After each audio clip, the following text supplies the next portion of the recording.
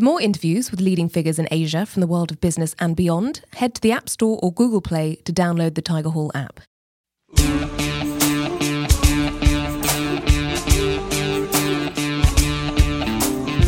How can you be continually learning and expanding your knowledge? We are in the Tiger Hall with Arvinder Gujral, Managing Director for Twitter in Southeast Asia. Arvinder, you are incredibly passionate about learning. You love to read, and we're delighted at Tiger Hall to hear that you love podcasts. Can you tell me, why do you think this is so important? Let me tell you a story about myself, which is the story of every human being. I think how many human beings have been born? I think 100 billion so far over the course of evolution. Human beings, at least for the last 200 years, the education system globally, and not any one specific country, has forced us in a habit of stating the child goes to school. 12 years of school, they said, child, now you go to college. The child goes to college. 4 years of college. Then they said, well, you have 16 years of formal education. You are done. Your education is over. Now go implement what you've learned in the field. What we haven't realized is knowledge is not accretive, nor is it iterative. It is accumulated over a period of time. And what you may have learned on year 1 of your scholastic education is probably already discredited by year 11 of your scholastic education. But because you have not been told that you should be revising your information and challenging the information that you've learned, you never go and ask the obvious question, is this true yet or should I revise? But you're told, no, you're done reading books. Now go implement. And that forces a mental makeup that we just forget the art of learning. And the classic profession of people making fun of friends who are going to study medicine is saying, you've done 16 years of education. Now you'll study medicine. And for the rest of your life, you'll be revising all that you've been studying to keep up with the latest in your field. I know friends who felt sorry for our friends who went to medicine and became doctors. Like, how can you spend all your life in books? And so my question to those friends who made fun of doctors is, why is it that a person in a profession of medicine needs to revise knowledge, but a person in the profession of management or any other field should not be? Because knowledge is evolution. Knowledge evolves over time. What you may have learned earlier may evolve to something else. But so if a doctor is required to read and revise their information so they know what's happening, and what they may have learned 10 years ago or 20 years ago is probably unproven now by new theories. So they need to revise that. Why we in the field of marketing or data science or legal or any other profession not going back and revising ourselves? So for me, that was the selfish motive to make sure that I, as this individual human that I am, are always kept in the know of what's happening and evolving. Because if our bodies are evolving, why do we allow our minds not to continue to evolve at the same time? So for me, that was a kernel of truth that I realized many years after I finished formal education. What do you think managers should be constantly learning? So I think before you are a manager, you are a human being. And I think what happens is we take ourselves too seriously. You may be a manager in marketing in a pharmaceutical company, or a manager in processes in consumer product company. But before all of that, that's 10 hours of your day maybe. But there are other hours of the day when you are still you as a human.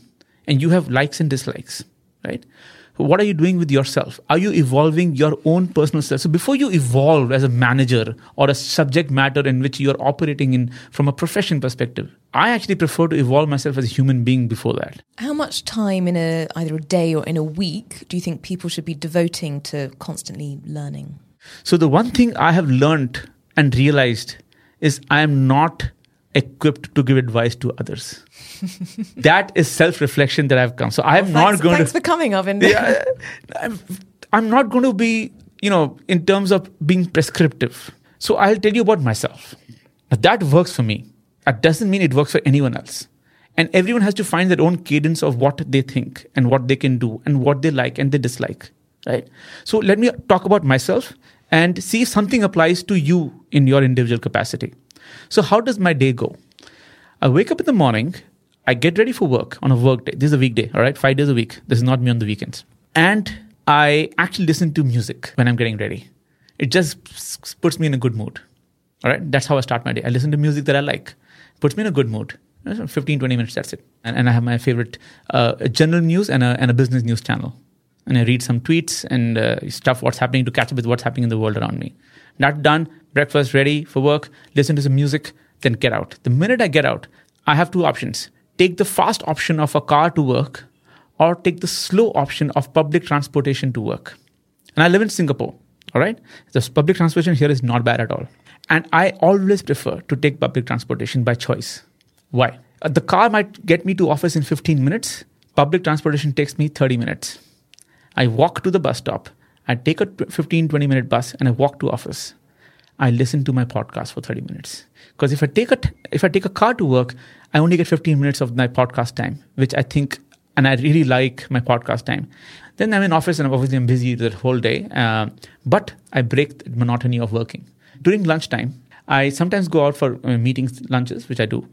But when I get time, I eat lunch all by myself. And I use that 30 minutes to again listen to a podcast. So I get 1 hour of podcast by the middle of the day. Trust me, I'm a very busy person. My day is usually blocked neck to neck with meetings. I finish my day, I head back home. I prefer to take public transportation. I get another 30 minutes of podcast. So I get 90 minutes of podcast in a day without wasting any minute of my day trying to get my time for podcasting. I go home, I have a family, kids, play with them, dinner.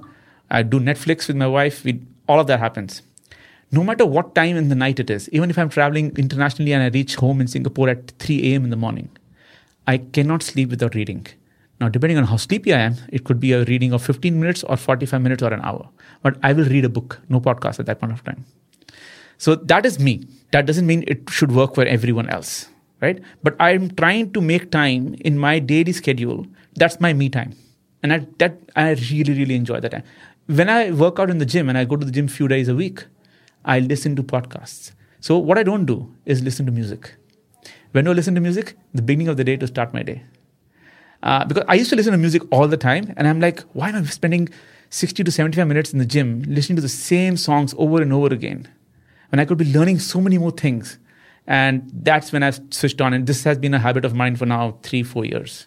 When you speak to other people and you tell them about this is how I structure my day and I'm constantly learning throughout my day, what do they often ask you about that? So there are a lot of colleagues of mine who always claim that they don't have time to read. I don't know, like, how do you listen to, when you get time to podcast? And I challenge them with my framework, the way I've built it, right? I'm like, you cannot be more challenged on time than the head of a country. Because you're running a team, an organization, a division, a territory, right? But always look at someone who is even much more busy than you. And trust me, if you can get time to watch a movie or to Netflix, you can get time to read a book, to listen to a podcast. And gaining knowledge is not a factor of reading a book or listening to a podcast. It could be an incredible conversation with someone much smarter than you. So it has to be inherent. My recommendation is not to read and listen to podcasts. That's not my recommendation. My recommendation is you have to have an inherent thirst for knowledge and information and being challenged. Because it does two things. There is an internal truth that you feel good that you have learned something and there's a value add. But the external manifestation, which honestly is very true, is you get to show off in front of others that information and knowledge. And that does give you an edge in a conversation. You go to a room of 10 and there's a party in a bar happening and you come out and saying the most astute things in all of the other 9 people can speak on a topic.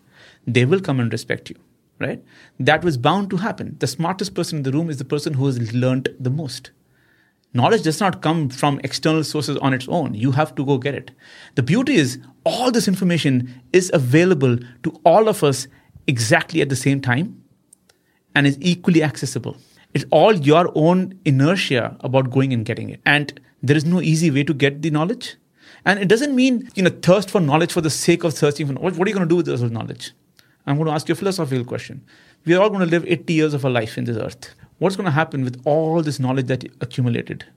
So I ask myself these questions all the time. And I'm sorry for being philosophical here.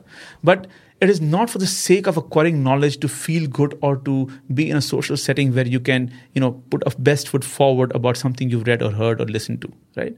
But it is about the role that you're playing with people who you're living with. And if you're adding value in their lives because you have read or heard something previously, that itself is worth the effort of doing that. For anyone listening to this who wants to be a fount of knowledge, as you are, what are... Thank you. What are 3 actionable things that they can keep at the front of their mind to be better at absorbing knowledge? So I think the first one is what fascinates you? What topics interest you? If you don't even know what topics interest you, you don't even know what to do next. The first thing you need to know is what interests you. You may be interested in just whodunits, murder mysteries, and there's nothing wrong with it. I love murder mysteries. I read them all the time. I've read every single Agatha Christie out there, every Sherlock Holmes that has ever been written, right? And I continue to seek intelligent murder mysteries because I love being challenged to try and guess who did it. So it doesn't matter what it is that drives and makes you interested, because everybody loves stories. You cannot be a human and not love stories. We are humans only because we love stories. Listening and telling stories, right? So there are stories out there. Find out what kind of stories you like to listen to or read and seek them out. The beauty of the era we live in is it's so easy and so cheap and cost effective and efficient to access this information and these stories that may be interesting to us, right? But seek them out. Then the next question happens is, I have no time. Mate, I am busy as well. I'm a working executive, father of 2, husband of 1. And I have, the thing that I find least available to myself is time. And time is the only thing that is working backwards in our lives today, right? So the minute you realize that your clock, your individual clock is working backwards, and the challenge is you do not know when that clock started. So I have no idea I'm going to be living to 60, 70, 80. But there will be a moment from where the clock is already winding backwards towards me, right? So you have some random amount of time left. Do you want to add value in the lives of people around you? I'm sure your answer will be yes. There is nobody who will say, no, I don't want to add value to the life of people around me. So there are many ways to add value. One of the ways is you to be a better person than what you are. And the only way to be a better person is to evolve. And the only way to evolve is to continuously add knowledge and information than you had yesterday. And if every day you add one element of truth to your being, you are adding one element of truth to the person around you who you love. Well, the other challenge you will find the minute you open your eyes and ears to this constant knowledge is that there's a lot of noise, right? It's so easy to be distracted, right? I mean, I use Twitter so much, my wife mocks me. But it's not because I work for the platform. I've been using that platform for 10, 11 years. I don't know, how many years now, right? 2008 onwards. But it is the perfect collection of things I like. So Twitter is not my social... People keep confusing, hey, you use Twitter. Is that your social platform? I'm like, no. Facebook is where I talk to people I know in real life. I don't know. Most of the people on Twitter I follow, and I don't think I'll ever meet them. But I follow those accounts because they have something really interesting to say, and it's free to listen to them. It's free. There's no cost, and it's so easy to access their knowledge.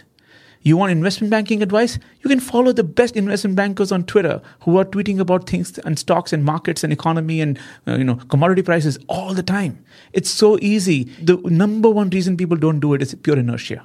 It is not lack of time. Lack of time is a justification of their inertia of not doing something.